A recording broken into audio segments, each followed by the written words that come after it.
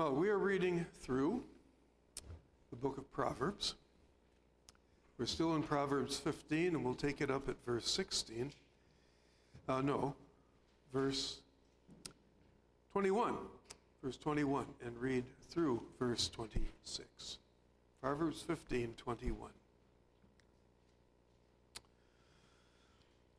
Folly is joy to him who lacks sense, but a man of understanding walks straight ahead. Without counsel, plans fail, but with many advisers, they succeed.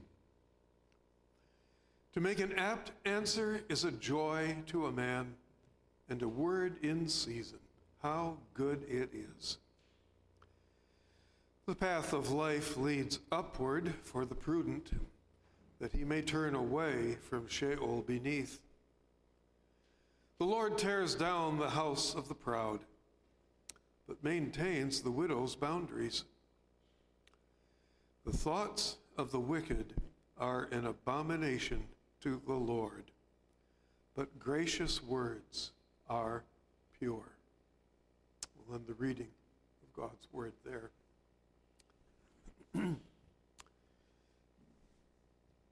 let us pray together as we come to the reading of the main text.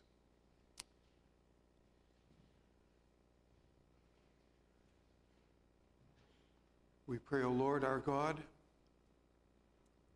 that we would value the gift that you have given us in your revealed word, that you'd put it in our hearts to delight in it and to long to hear it and learn it, and that you would write it on our hearts. We pray, Lord, that the psalm we're about to sing would be a blessing to your people here, that we would take it to heart, that it would move us as it should, and that you would be glorified. We pray in Jesus' name, amen. We're going to read Psalm 90.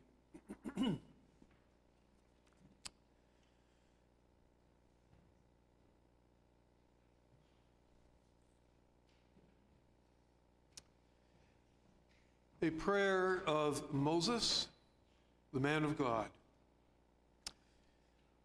O Lord, you have been our dwelling place in all generations.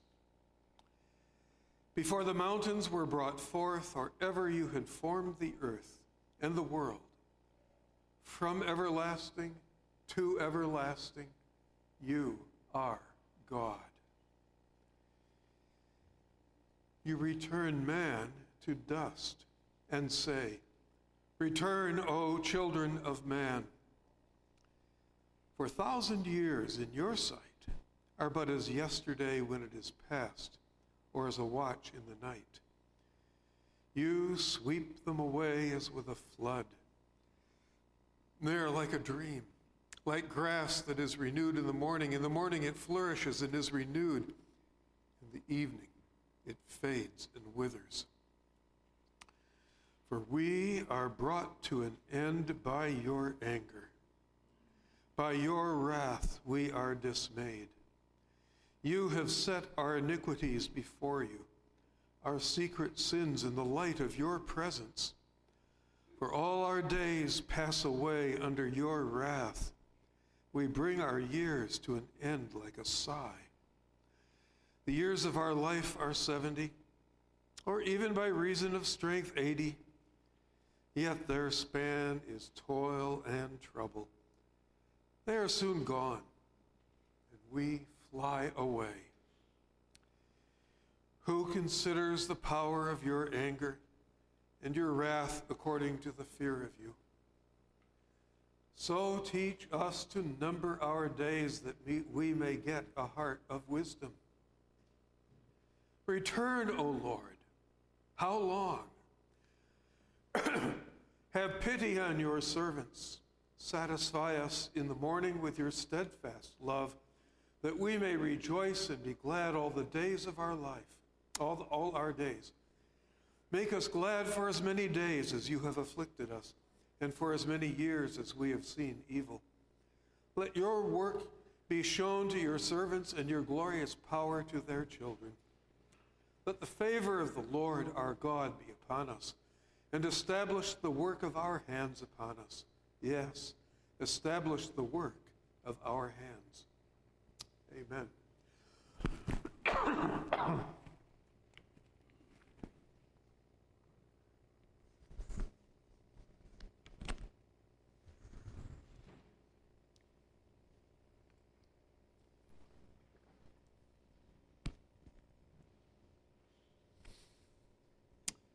Just a word about the authorship of Psalm 90. The heading claims to be a prayer of Moses, the man of God. And there's legitimate disagreement among good scholars, good Bible-believing scholars, as to whether these headings, these ascriptions of authorship at the heads of Psalms should all be regarded as true. But this attribution to Moses has never been questioned until some modern scholars who pour acid on everything in the Bible raise questions about it. But it fits. It fits the experience of Moses and Israel in the wilderness. And so I'm going to treat this as the prayer of Moses. It is a majestic psalm. I have used it often in funerals of unbelievers because they need to know why people die and then preach the gospel. But the hymn is so majestic in its vision and content that it's intimidated me, and this is the first time I've ever tried to preach from it. There's an outline in your bulletin. Forget the outline. We're just going to work our way through the psalm in three parts. We have a first part, which is that opening ascription of eternity to God, and the confession that God is the dwelling place of his people in all generations. But then following that is a long passage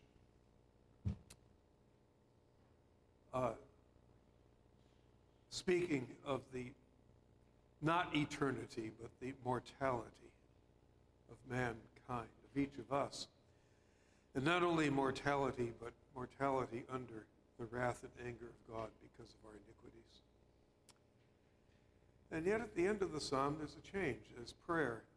There's a hopefulness in the prayer of Moses, and we'll look at that too. So first, the majesty of our eternal God and the wonder of his being the dwelling place of his people. Lord, you have been our dwelling place in all generations. Before the mountains were brought forth, or ever you had formed the earth and the world, from everlasting to everlasting, you are God. Let's begin with that second verse. Our God is the uncreated God. Just try to wrap your mind around that. When my children were very young, they say, "What do you mean God was never created?" Well, he wasn't, but I'm not sure what that means. We all have a beginning. No beginning for God. From everlasting to everlasting, he is God. In him is immortality. Life comes from him because he is the one who is full of life and immortality. And it's worthwhile just to sit down and meditate on that for a while. And verse 1 declares that this God, the Lord Adonai, sovereign ruler, this God, this Lord, has been our dwelling place in all generations. Now, that's open to two possible understandings. In Acts 17, the Apostle Paul, preaching in Athens on the hill of the area, there's a court. It's really kind of a religious court. And somebody showing up new in Athens with some new philosophy or religion had to make his case with the court or be tossed out of town. That's my understanding anyway. And so Paul is presenting his understanding of God and challenging the idolatry of the Athenians. And in his discourse, he quotes their poems, or their poets, rather. And he says that God, the God who's not made with human hands, who doesn't dwell in houses that people dwell in, that people make, this God is made from one man, every nation of mankind to live on the face of the earth, having determined allotted periods and boundaries of their dwelling place, that they should seek God and perhaps feel their way toward him and find him. Yet he is actually not far from each one of us, for in him we live and move and have our being. As even some of your own poets have said, for we are indeed his offspring. He's saying that of mankind generally, humanity generally. In him we live and move and have our being. It's interesting. But I don't think that's the sense in which Moses is speaking. I think that's clear from later in the psalm. He speaks of us. Satisfy us in the morning with your steadfast love. What is God's steadfast love? Trace that through the Psalms and the prophets and Deuteronomy. God's steadfast love is his covenanted love, the love he has pledged in his covenant with Israel, his chosen people. And so he speaks, return, O Lord, how long? Have pity on your servants. Again, verse 15, let your work be shown to your servants, your glorious power to their children.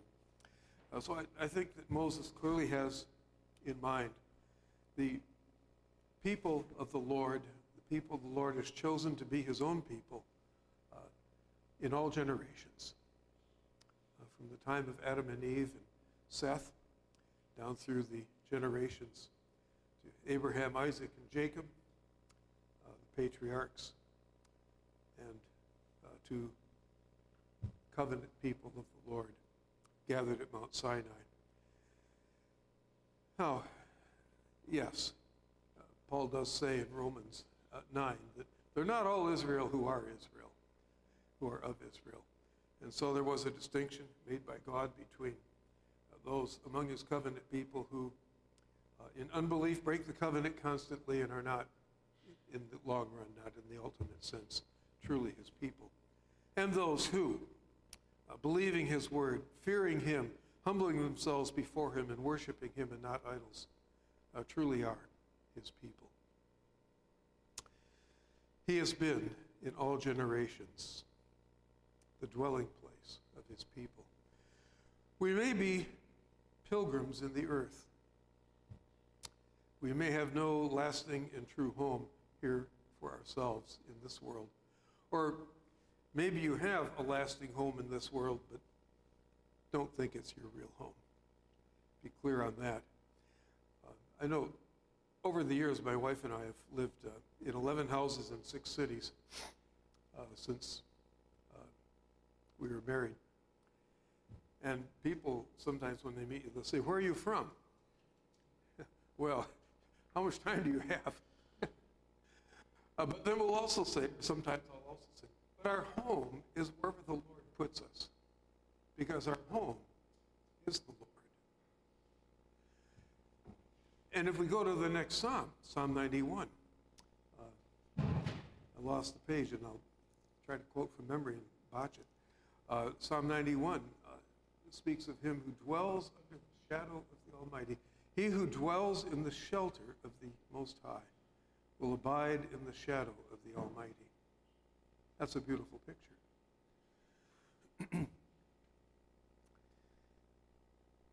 And it speaks to us of where our true home is. It is under the wings of the Lord,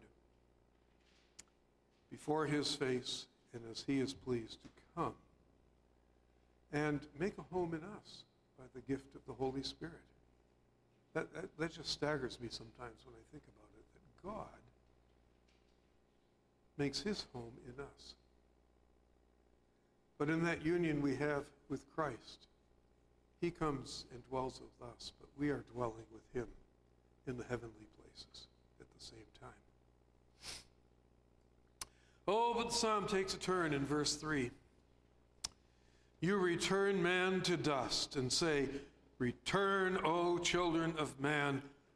For 1,000 years in your sight are but as yesterday when it is past, or as a watch in the night.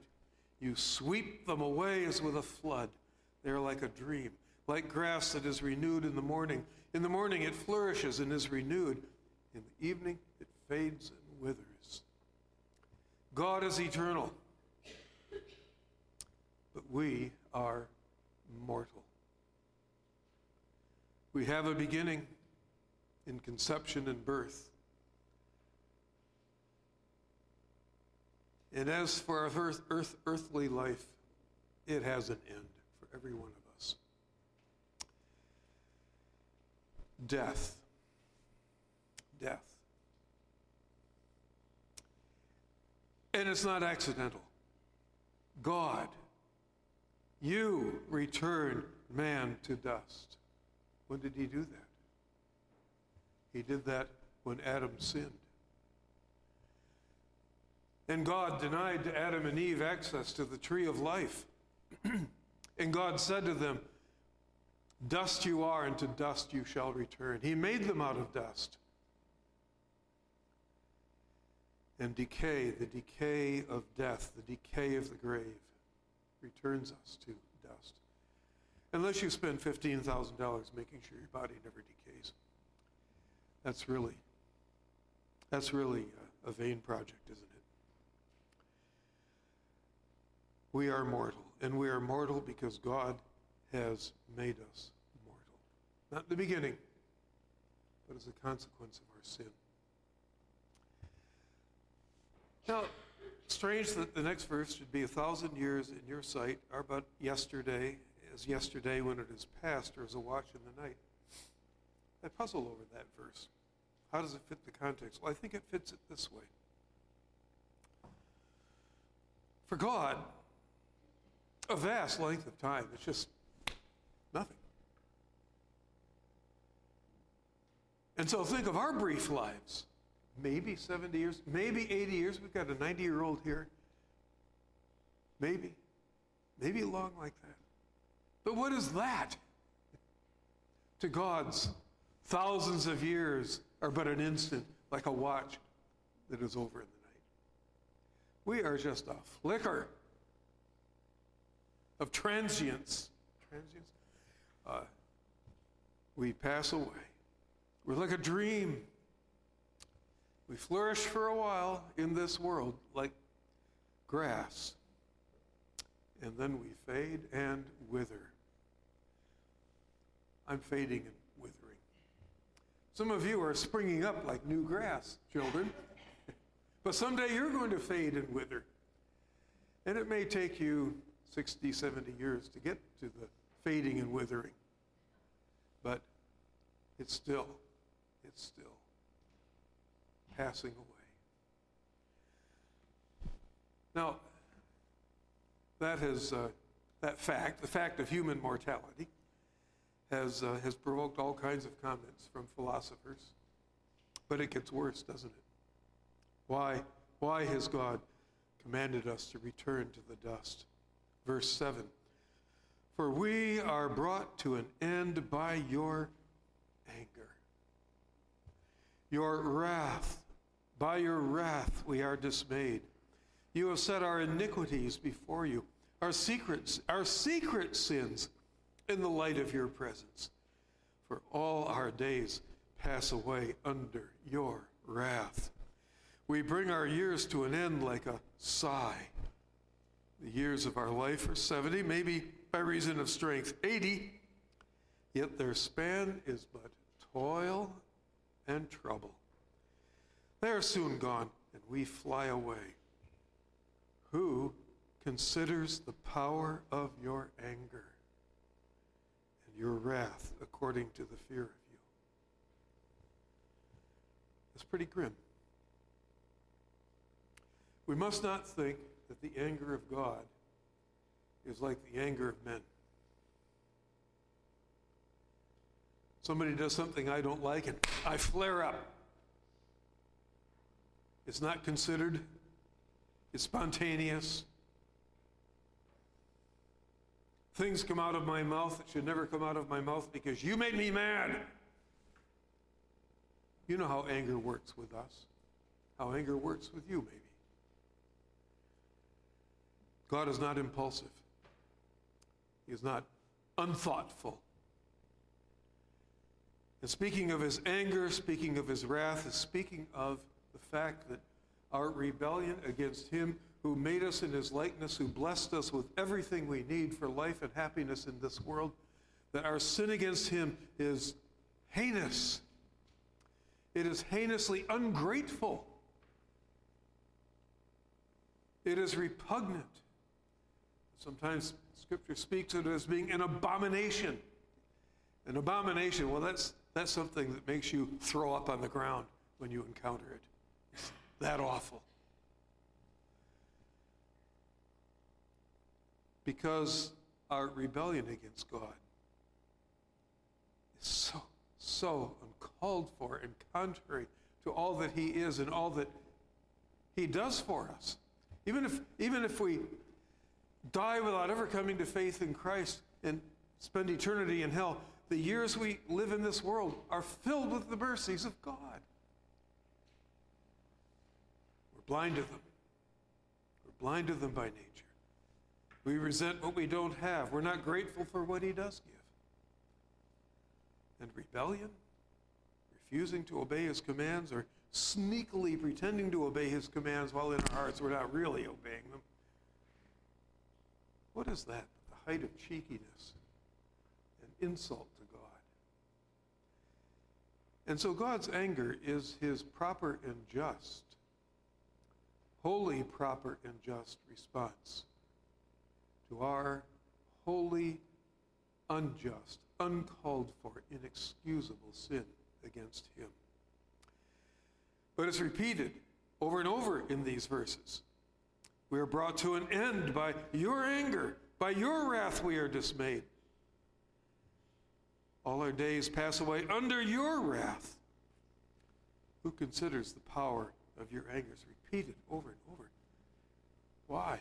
Well, because we should consider the power of God's anger. We should take that very seriously. Adam's sin led God to deny him the tree of life and impose a sentence of death on him and Eve and their children after them.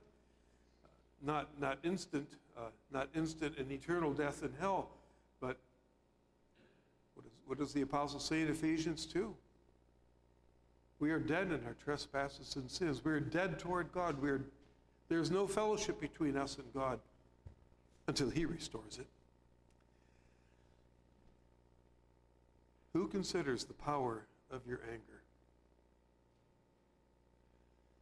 We ought to ponder.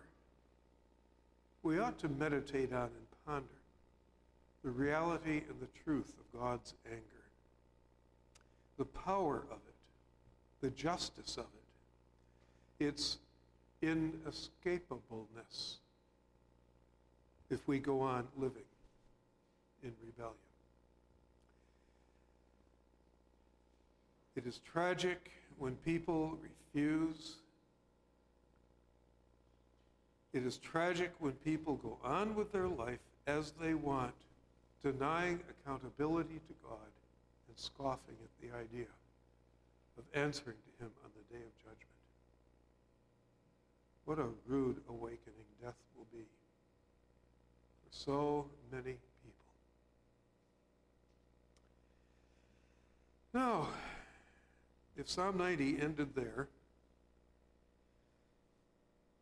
it would be something Nietzsche might have written, or some existentialist author like Sartre.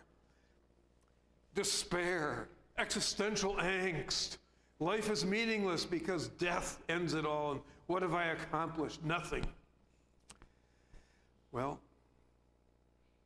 the psalm doesn't end there. The psalm continues with prayer. Moses has hope. And I think we can see more clearly even than he why hope is warranted. two parts to this prayer. One is just verse 12, and the rest of it is 13 through 17. But verse 12. So teach us to number our days that we may get a heart of wisdom. Now, he's asking God to do something. It's a prayer to God, that God would do something. And I think maybe he's, looking out over Israel. What have they done? They have slapped God in the face over and over and over again. They have not taken seriously the anger of God, even though it has fallen upon them time and time again. And I think Moses is praying that God would have mercy on them. And he'd begin to have that mercy by teaching us to number our days, that we may gain a heart of wisdom. Now, Psalm 9, verse 10 tells us that the beginning of wisdom is the fear of God. Yes, it is. To know and believe that there is an almighty God who created and rules the universe down to the smallest event. A God who holds our lives at his mercy and on whom we depend for everything. A God before whom we will stand on a day of judgment. It is the very beginning of wisdom to take that God seriously. To disregard him is folly.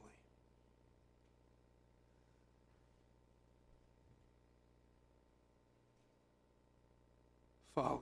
To live as though, I don't know what I wrote there.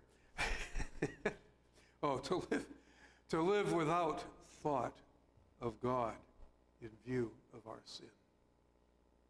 That's folly. To live as if we are masters of our fate. That's folly. To live today and tomorrow as if we will never be snatched from this life to give an account to God. Remember the parable of the rich fool? And he built new barns, put all of his stuff in them, and he said, soul, now you can sit back and be at peace. And God said, you fool, tonight your soul will be required of you. That's folly. And it is the beginning of wisdom in another sense for us to humble ourselves. Humble ourselves to know that because of our sin we deserve God's holy and just anger. That we deserve death as his curse. That we know that we have no power to add 1 second more to our life. That is the beginning of wisdom. But we can say more. We can say more than Moses says here. He prayed in this way because he hoped in God's mercy. And he had a glimpse of the coming Savior promised first to Adam and then to the patriarchs and to Moses. He had a glimpse of the coming Redeemer. But we have seen him. We have seen him in the gospel. We have seen him in the declarations of the apostles preaching the gospel in Acts. We have seen him in the declarations of Paul and Peter in Hebrews and Revelation, revealing to us our Savior. We have seen him as he bore the curse of death for us. We deserve to be under that curse. Psalm 90.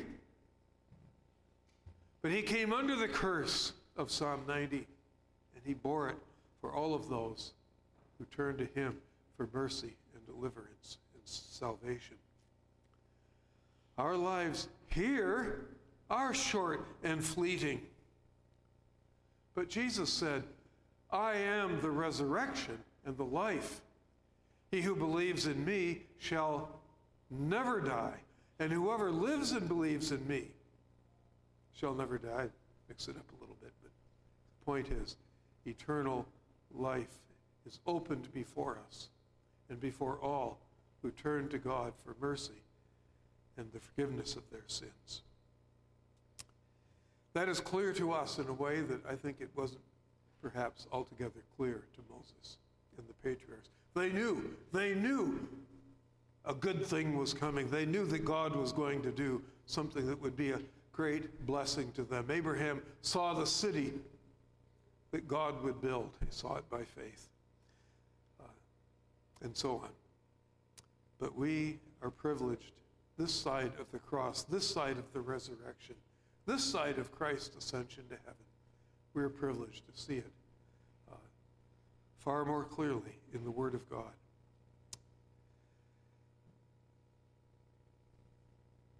We read Psalm 90, not as if we were Jewish rabbis who don't believe that the Messiah has come. We read Psalm 90 in the light of the fact that the Son of God has come and that he does bestow on sinners the wisdom that answers the prayer of Moses. So teach us to number our days that we may get a heart of wisdom.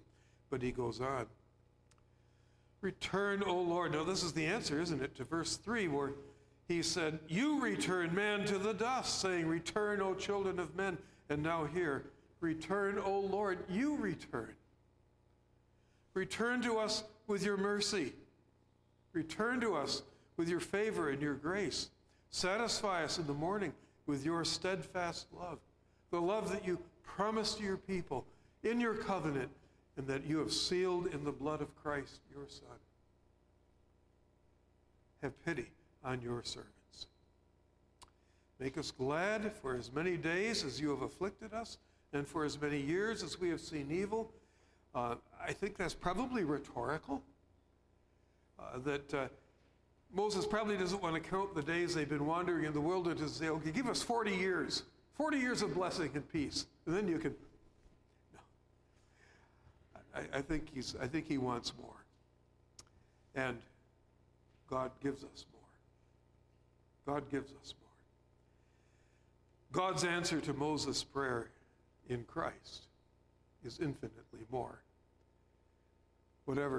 However we count the years of our affliction in this world. What does Paul say? They are not worthy to be compared to the glory that shall be revealed to us. Romans 8, verse 19. He prays, let your work be shown to your servants, and your glorious power to the children of men. And the Lord has answered that prayer for those who believe in Christ. We have seen his work in Christ. We have seen his work, well, in the history of the church, preserving the bride of Christ through all the trials and troubles that she has gone through and setting before us an everlasting kingdom. Let the favor of the Lord our God be upon us and establish the work of our hands. Yes, establish the work of our hands. Now, what was the work of their hands? Was Moses thinking of his own work, leading Israel from slavery in Egypt to the border of the promised land and following him, Joshua leading them in, and God granting to them what he had promised of the land? What would Israel's work be then? It would be to trust God and enter that land, to conquer it only with God's help. It would be Israel's work to work that land to the glory of God. It would be Israel's work to worship God according to his word in that land. And for a generation, much of that they did. But then you read the book of Judges. It's a sad story of constant rebellion, constant mercy being shown them by God, and restoration, revival, and then down again. Read the Kings, 1st and 2nd Kings. It's a sad story of man's fickleness and unfaithfulness, but also a story of God's faithfulness to his covenant. And us, who have seen the fulfillment of God's covenant promises in Christ to us? What is the work we are called to? Well, Romans 12, verse 1, I appeal to you, therefore, brethren, by the mercies of God, to present your bodies as living sacrifices, holy and acceptable. This is your reasonable worship of God. We're here to worship God together, and that is in keeping with God's command. That's a good thing to do. It's a thing we must do. It's a privilege. But every day of our lives is an opportunity to offer ourselves as living thank offerings to God for all that he has given us in Christ. That's our work. Called to be an accountant, called to be a physician, called to be a furnace repairman or a farmer or whatever you're called to be, doing that to the glory of God is what God called you to. And pray, establish the work of our hands upon us. But I think more than that, the work he has called us to is the work of living in such a way that we make Christ known to those around us. The church is calling to evangelize, the calling of every Christian to let your light shine before the world so that they may be drawn to your Savior. And finally, the work of worship. I mean, actual corporate, formal worship. That's labor. The word used for worship in Romans 12:1 is a word that means labor, work. The work we do to serve God is the worship that we bring him as we bring him now. All of these are ways in which God has called us to labor and in which we pray that God would establish the work of our hands upon us. God established the work of Jim's hands as he works as a missionary in this presbytery, planting seeds that may be new churches.